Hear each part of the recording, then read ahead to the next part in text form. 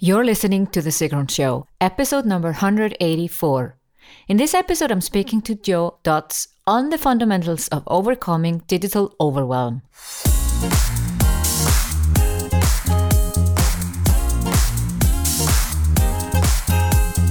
Welcome to The Sigrun Show. I'm your host, Sigrun, creator of Samba, the MBA program for online entrepreneurs.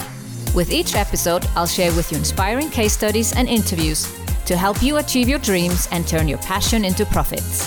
Thank you for spending time with me today. Building an online business takes time. I share with you proven strategies to help you get there faster. You'll also learn how to master your mindset, up-level your marketing, and succeed with masterminds. Today's guest is Dodds, who works with business owners and professionals to improve their productivity and well-being, as well as helping business leaders increase their employee engagement and organizational well-being. In this episode, we dive into the 5 fundamentals to overcome digital overwhelm. Go to sigrun.com/184 for the show notes, and there you'll also find links to Dodds.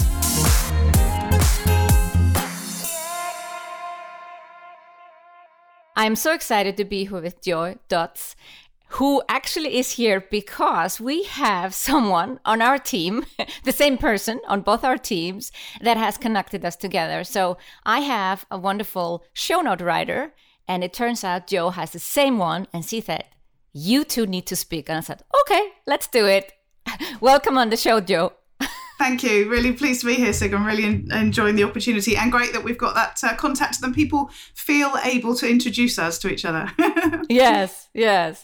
So I have already had 2 podcast episodes on overwhelm, and it's a topic that comes up again and again. And that's also something that you do in your business. But before we dive into that, how come overwhelm or self-care or generally well-being has become your topic? There must be a story to that. There is, most definitely.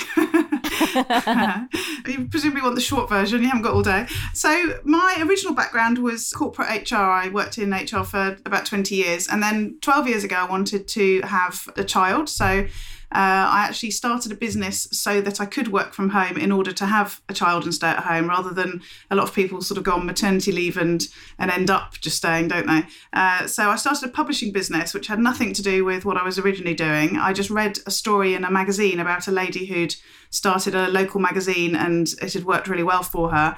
And her and her husband were selling the instructions on how to do that. So I thought, well, how hard can it be? I'll do that. So I bought the information, and I actually negotiated to do reduced hours in my corporate role. I was an HR director. I ended up doing 3 days a week doing that, and 2 days a week setting up my business. Then I got pregnant. Then I went on maternity leave, and madly in the same month that my daughter was born, I launched another handbook as well. So I had 2 magazines by the time that she was a month old. So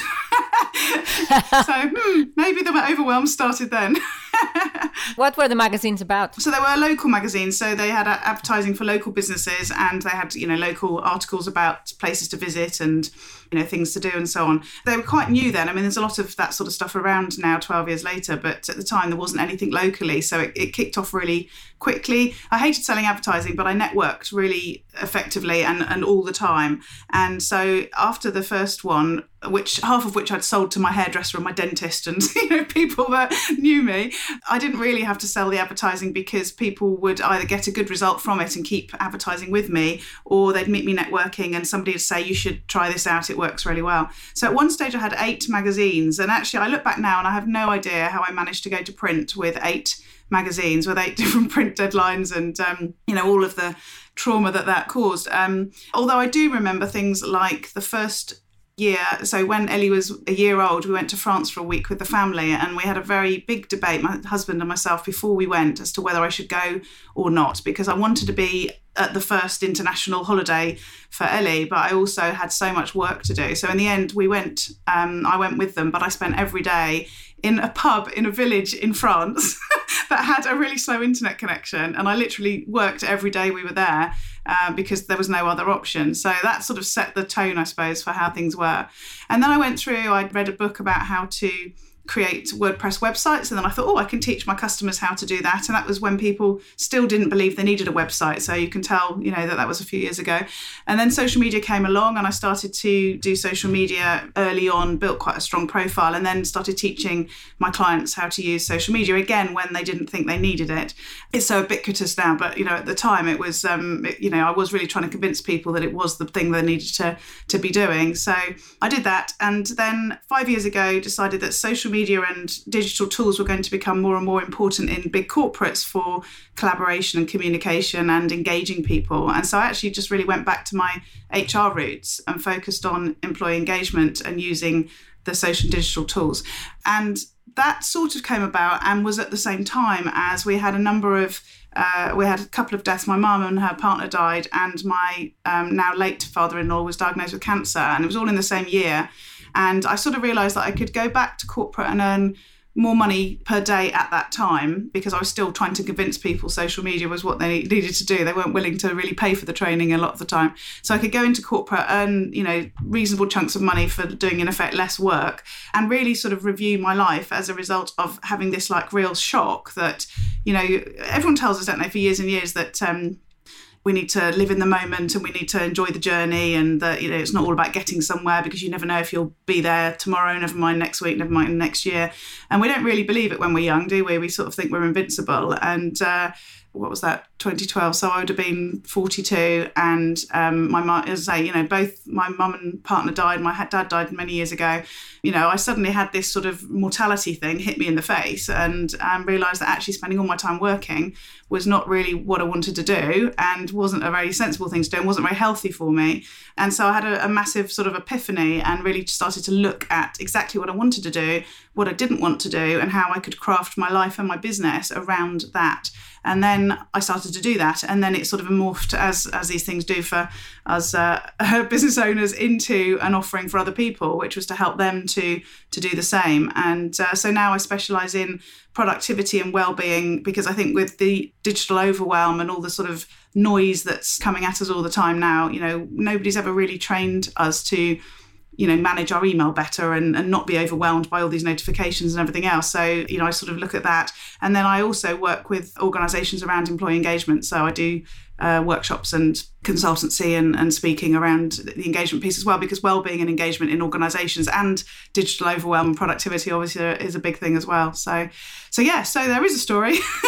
It is quite personal. And my big thing is, I've said to you before we started, you need to decide what you want to do, and then work out how to do more of that, and work out how to do less of the stuff that you don't want to do. And the show notes was a good example.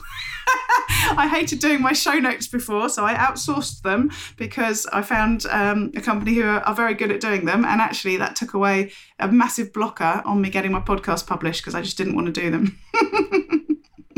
That was a wonderful circling back to our start. Yeah. It's true. Digital overwhelm, because sometimes when I hear overwhelm, it's something because people are trying to do a lot in their business. But I think digital overwhelm is a part of it, is just all these tools and notifications. So I guess, we're not been trained. And I know, because I get easily distracted. I easily lose focus. I've turned notifications off everything. I don't even have my phone on. You can't call me. You just can't call me. If anyone wants to reach me, it has to be over email or messenger or something. You can't call me, because it's so disruptive to my focus. Yes, absolutely. I'm much the same. In fact, my husband the other day we were in the theatre, and he said, "Switch your phone off." And I said, "How long have you known me?" I said, "Have you ever heard my phone ring?"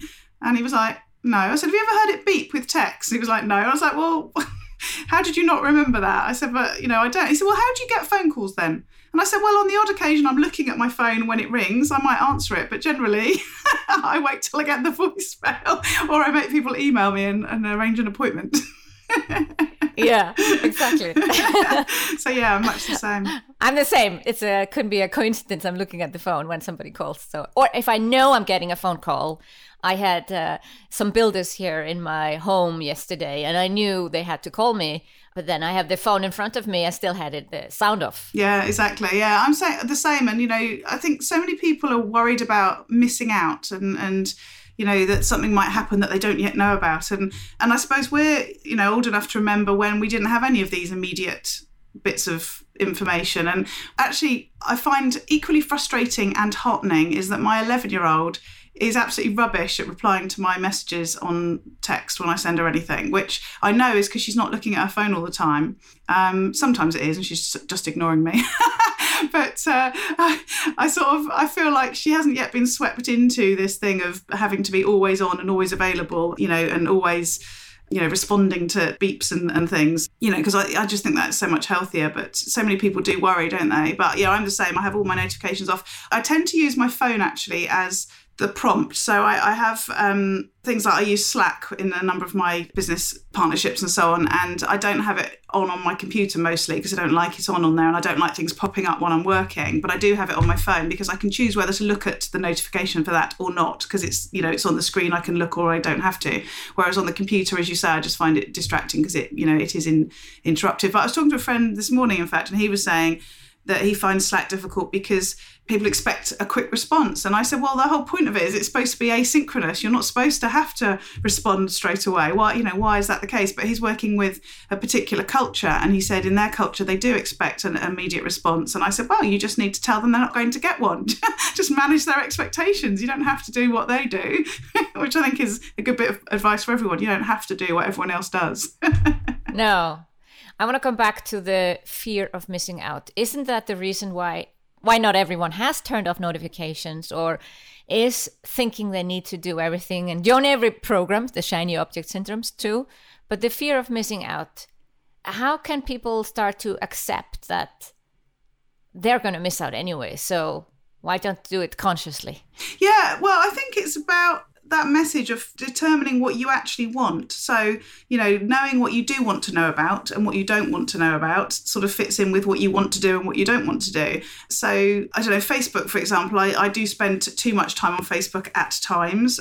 And especially at the moment with all the, the publicity around all their issues and so on, I'm starting to think, well, hopefully things will drop a bit and then, there'll be less distraction there anyway. And, questioning, should I spend, the time that I do on there? But then on the other hand, things come up on there that do relate to the things that I want to know about, which is why I'm still there. I suppose it's minimising the being distracted by the things that you don't need, if you like. But it's such a wonderful time that because there's so much information available and so many, we're just, as an example, I've got my cleaner here at the moment and she found a bumblebee in the hall and she said, oh, look, is it alive? And we were like prodding it, trying to see if it was alive or dead or whatever. And then we've determined it's alive. And she said, well, don't we need to feed it something? Do we need to give it sugar or something? I was like, I don't know, I'll Google it. So first thing after this, I'm going to go and Google what you do if you found a bumblebee and they don't seem to have much energy. But, in the old days, what would you have done? Gone down the library and, got a book out and dealt with it in a week's time or something. So it's just such an amazing time that we have all this stuff at our fingertips and all this potential information. But our job, I think, is to be really clear about what we do want and what the routes are to that, and to then turn off all those things that we don't want and all those other routes. So, one of my friends laughs at me. She does a lot of online training and she's always talking about live video, and I don't do live video. I used to do, I did a few blabs when that was around, and the other one that I can't remember beginning with P. Periscope, that was it. But actually, although I'm fine on video, I much prefer two up. So, having a discussion, I don't like doing monologues on video. And so I just don't do it. And I know that Facebook Live is like really, at the moment, it may change, but it's a really good place to be for, visibility and traffic. And everyone's saying you must get on Facebook Live. And I just keep saying, well, I'm not going to because I don't like it. And she keeps laughing at me saying, call yourself a marketer and all that sort of stuff. But I really believe that, you have to do the things that you enjoy and that you want to do. And I'm contemplating doing some interviews on Facebook Live because now you can do that and that suits me. But other than that, I will not be doing, hello, I'm just going on my morning walk and, oh, hello, so-and-so, how are you? And all this sort of stuff. I hate watching them. So why would I actually make them myself? But, there's a lot of pressure telling you that you need to. And so I think that's why it's about being really centered yourself as to what works for me, what do I want to do, and then being really, disciplined with yourself to do that. So do you think that's a recipe you said about the fear of missing out and also not having to do what everyone is doing?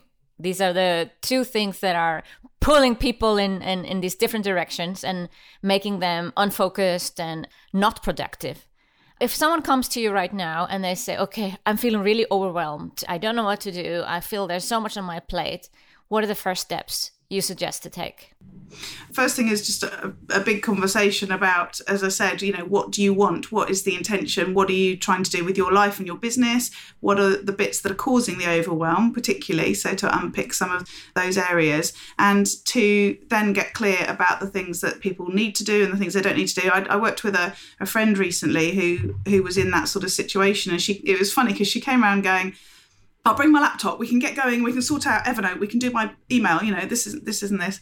Shall I bring some lunch? And I was like, no, it's fine, we'll go out for lunch first when you get here. And I could see that she was all sort of like, oh, but we need to get going, we need to start doing something. And I said, well, no, we're not going to do anything. We're just going to go and have lunch, have a nice cup of coffee, have a chat, find out what the issues are, and then we'll decide what the strategy is moving forwards, because it's all different for everybody. And, you've got to be really, as I said, really clear about what people are struggling with, but also, as I said, more importantly, what they actually want, because people just get caught up in, as I say, either what people expect them to do or what society says you should be doing, in things that we put on ourselves, thinking, oh, I must do, I don't know, an hour of meditation every day. I don't know, whatever. We create these. Oh, yeah. That's one thing that people, I have to journal every day, I have to do yoga every day, I have to meditate every day. Exactly. And, all that miracle morning stuff and everything else. I mean, I don't even get up early, so I can't really talk about that. And also, it's funny, I like to have things that I do and routines and I set stuff up, but then I get bored so easily that I have to keep changing it. So, doing these sorts of things where you feel you must do it because somebody said that's what successful people do. I mean, we just put extra pressure on ourselves to do things. And I still get overwhelmed at times, and I was away all day yesterday chairing a conference, and I got home and I was really tired and I was thinking, oh, what didn't I do today? Because I didn't look at my, to-do list, and most of it I'd obviously put off because I knew I wasn't going to get to do it. But I came home thinking, oh, I've got loads of emails, but then it's just like, well, what can I do? What can I do in this minute to make myself feel better? So, I cleared some emails because I knew that would make me feel better, and then I went to bed. Because I knew, tomorrow is another day, and, I've got more time today to sort of look and work out the priorities for the rest of the week. And, the phrase I used to use when I was a social media trainer was, you can only do what you can only do. So there's no point worrying about all the stuff you can't do, and there's no point sort of spending all your time and energy thinking about all the things that you could be doing, because ultimately you can only do what you can only do. So just focus on that and do that the best you possibly can once you're sure, that it is the right thing, the thing that you should be doing. So, and I don't do a big thing about, massive goal setting things and objectives and everything else, because as you can tell, I'd get bored and go off and do something else anyway. I think intentions for me work much better, with sort of broad, more mission-based planning, if you like, and then making sure that what you do goes towards that and not towards the things that you haven't planned to do, and just reviewing that on a regular basis. But a big part of it, I think, is having that time for yourself. I was listening to somebody the other day who was talking even about leaders in organisations, that they're normally paid to think, but actually they spend most of their time doing. And, if they actually stopped and allowed themselves, 2 hours a day to do some thinking, then, they'd actually do what they're being paid to do. And that's probably the same thing for entrepreneurs. Yes, exactly. And, the bit that I think every time I drive down the road, I don't drive very often because I work from home and I work in London a lot where I go on the train. Every time I drive, I think, oh, I must do this more often, because I get loads of ideas, because that's where I think, the shower, the car, and that's about it really. When I walk, I listen to podcasts, so I do have some sort of, thinking time, but it's mostly about specific things. But when I drive, I just sort of drive along and think, oh, I need to do that. Oh, I need to do that. Oh, I haven't thought about that. Why don't I restructure this that way, and all that sort of thing. And I always think, I must take more journeys for no apparent reason. For me, it's a plane. I am very creative on a plane. I came up with 100 topics for my podcast on flight. How do you tie that with well-being? If you know what you want, and then you start to focus more on that, and you outsource the things that you don't want to do. In the beginning of the business, that's quite hard because you maybe don't have the financial means, but at some point you can do it. How do you tie that into well-being? Is that just a part? Is then I'm just feeling well and then I'm taken care of? Then I don't need to think of self-care if I'm just doing what I want to do? No, you absolutely always need to think of self-care. But let me just go back a bit to that comment about the outsourcing. So I use something called the 5 fundamentals in my business. And the first one is simplify. The second one is systemize. And that is about outsourcing things and automating things, less about outsourcing, actually, that comes up in the third one, and also about systemizing. So we quite often in our business end up doing things the long way round because we keep thinking, oh, I need to do X, Y, Z, but actually that's going to take a bit of time. So I don't. So I end up doing ABC. And every time I do ABC, it takes too long. And I know if I did X, Y, Z, ABC would be much easier or wouldn't be needed or whatever, but we don't carve out that time to do that. And I think that's a real key thing that when we're starting a business or when we're developing our business or when we're doing anything in our life, that we work out the best, simplest, easiest route to doing something and actually work out a way for that to consistently happen. So things like the podcast, I'm sure you have the same. I have a template for how I put together my podcast, which means I don't have to think about it. I just know exactly what I need to do at every step of the way. And most of the time I don't even look at the list because I do know what to do, but it's there. But it also means it's easier to outsource when I'm ready because I've got all the tasks and so on lined up. So a lot for me is about creating those systems and processes, which sounds boring to people who don't like systems and processes, but actually it frees you up to do, the stuff that you do prefer to do. Then it's about sharing, so getting other people involved, outsourcing, that sort of thing. And then self-care is the fourth S. And you do have to make time for it, for sure, because if you don't, unless there's something that you do naturally. So, for example, I love reading. So you couldn't stop me reading. Even if I was really busy, I would just find time to do that. Not because I'm planning it, but just because, have a quick sneak look at my Kindle as I'm doing something. Or when I'm on the train, I do quite a lot of reading. But I always read before I go to sleep as well. So, I do quite a lot of reading. But I sing as another option. I've read all the stuff about yoga and meditation and how good they are for you and how you must do them and all that sort of thing. And firstly, as you know, I don't do must do things anyway. So that put me off. But I read somewhere that singing was as good for you as either of those two things from a sort of mindfulness and a physical and a mental point of view. So I joined a choir. So I sing quite a lot now, not just in the weekly practices. And I have to get out of the house to do that. So I have one evening a week where I can't do anything other than sing because that's what I've planned to do. So I have, made some plans to do that self-care thing. But then also I think it's really important about sort of living your days based on your body clock, particularly if you have your own business, because unless you've got clients making you do things at certain times, you can run it to suit you. So I used to do 9 to... Oh, thank you for that. I'm a night owl and So am I. I do not like to have an 8 o'clock meeting or even 9 o'clock. No, I'm struggling at 10, to be fair. So I did, when I first started my business, I did a bit more of the 9 to 5 and then obviously more 24/7. Now, I really often don't start doing anything of any use till about 11 o'clock. Not that I haven't done things in the house or potted around or read some books or whatever, but then I work really late at night, as you sound like you do as well. I'm lucky that my husband gets my daughter up for school, so I don't have to wake up early. I've crafted it to suit me and it suits me so much better. I'm much more productive. I feel better. And in fact, I saw an article yesterday that said if you're a night owl and you try and fit in with everyone else's timescales, that's more detrimental to your health. So although all the advice says, the hours before 12 o'clock when you sleep are far more useful to you, and I keep ignoring those things because obviously it doesn't work for me. This other research says that you need to do what suits you. And I don't know if you've read that book, The Power of When. I can't remember who wrote it. It came out about 18 months ago. I think that he was on a lot of the podcasts and so on. And he basically identifies 4 different types, and we're wolves. I think we're wolves. Can't remember. Anyway, and he basically explains the 4 different chronotypes, and then he gives you, for everything you do in your life, when the best time would be to do it. So I don't even drink coffee now until nearer midday because he says you don't need it when you first get up because you're still, coming to sort of thing. And you need it at 12 o'clock-ish, depending on obviously your timings, because that gives you that little kick that you need. Whereas, early birds, lions, as he called them, if they're up at like 4 or 5 o'clock in the morning, they'll have drunk their coffee by 6, won't they? But, he's got a whole thing about when to make decisions, when the best time is to spend money, all the sort of really random things, and when the best time is based on your chronotype. And it's made a big difference for me, just confidently relaxing into doing what suits me as opposed to what society is, in general expects of you, if you like. But then, of course, it all goes out the window when I have to go and chair a conference or go and run a workshop at 9 o'clock for a client. Yeah, we make exceptions. But it sounds conflicting, productivity and self-care. in some way.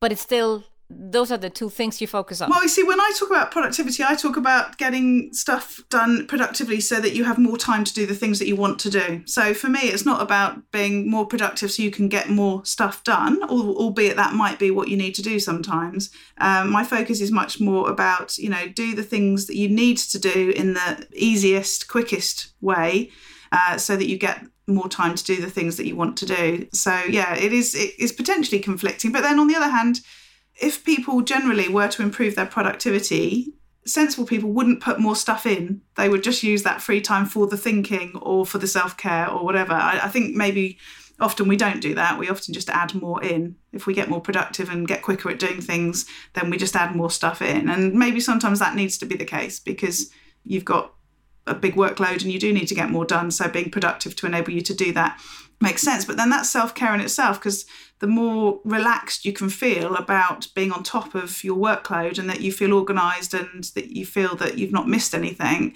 the better. And I mean, one example of that would be, you've heard the term presumably inbox zero, which gets bandied around all the time, and mostly bandied around by people who have the wrong end of the stick. People think it means that you don't have any emails in your inbox. And actually what it really means is you don't have anything in your inbox that you don't know about. So you could still have 300 emails in your inbox, but you know what's in there.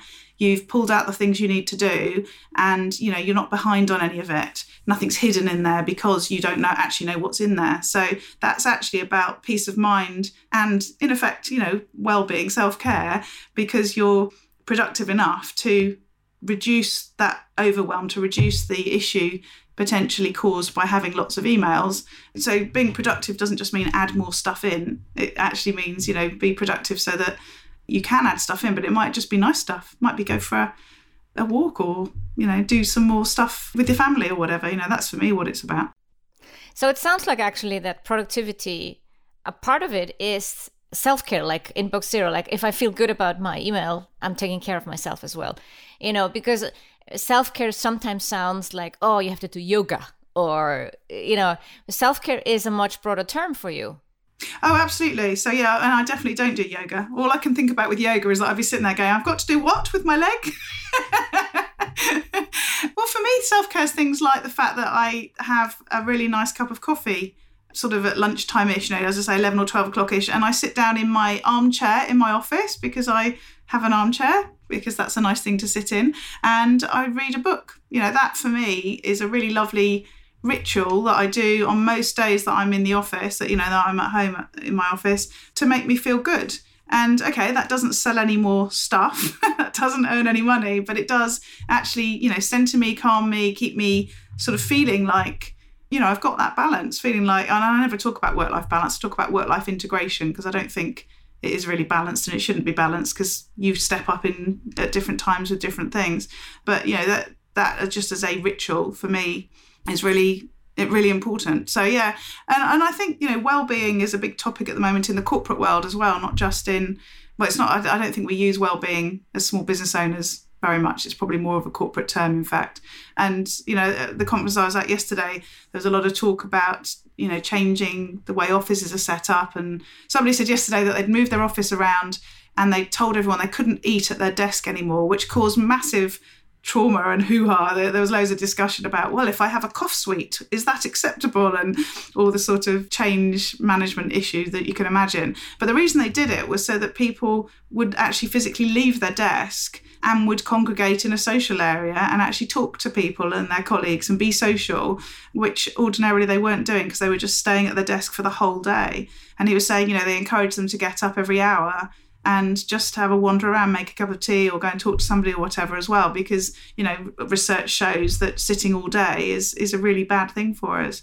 So it's a massive thing. I think well-being and self-care in this day and age where there's so much frenetic activity and so much pressure on people, I think is just so important. And, it's no surprise, I think, that there's so much illness around just because, people are doing too much and not looking after themselves. So. It sounds like the recipe is to slow down, to speed up. Yes, exactly. I like that. And it's true because, again, if you take that time out and think about the stuff that you want to do and the stuff that you don't want to do, you can really focus on doing the really good stuff that you enjoy, that is the most lucrative for you potentially as a business owner, and sort of relax into just dropping the stuff that you probably think you should do, but actually you don't have to, and actually no one will notice.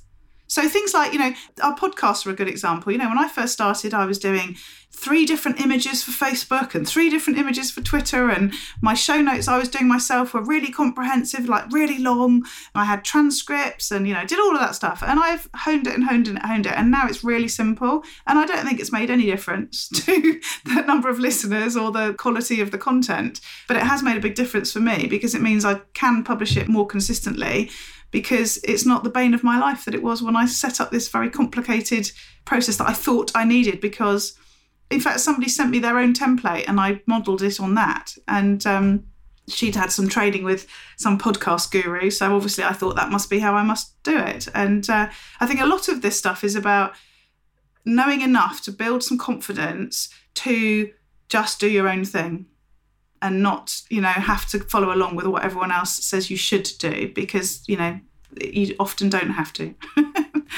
Perfect. That's a perfect ending to a great interview. Thank you for being on the show, Joy. And I'm excited that my show note writer is going to be now surprised. Yes, hello, show note writer. Thank you for connecting us. Thank you for being on the show, Joe. I'm sure we'll connect again soon. Lovely. Thank you. Go to sigrun.com/184 for the show notes, and there you'll also find links to Joe Dodds. Thank you for listening to The Sigrun Show. Did you enjoy this episode? If you did, please share, subscribe, and give the show a review on iTunes. See you in the next episode.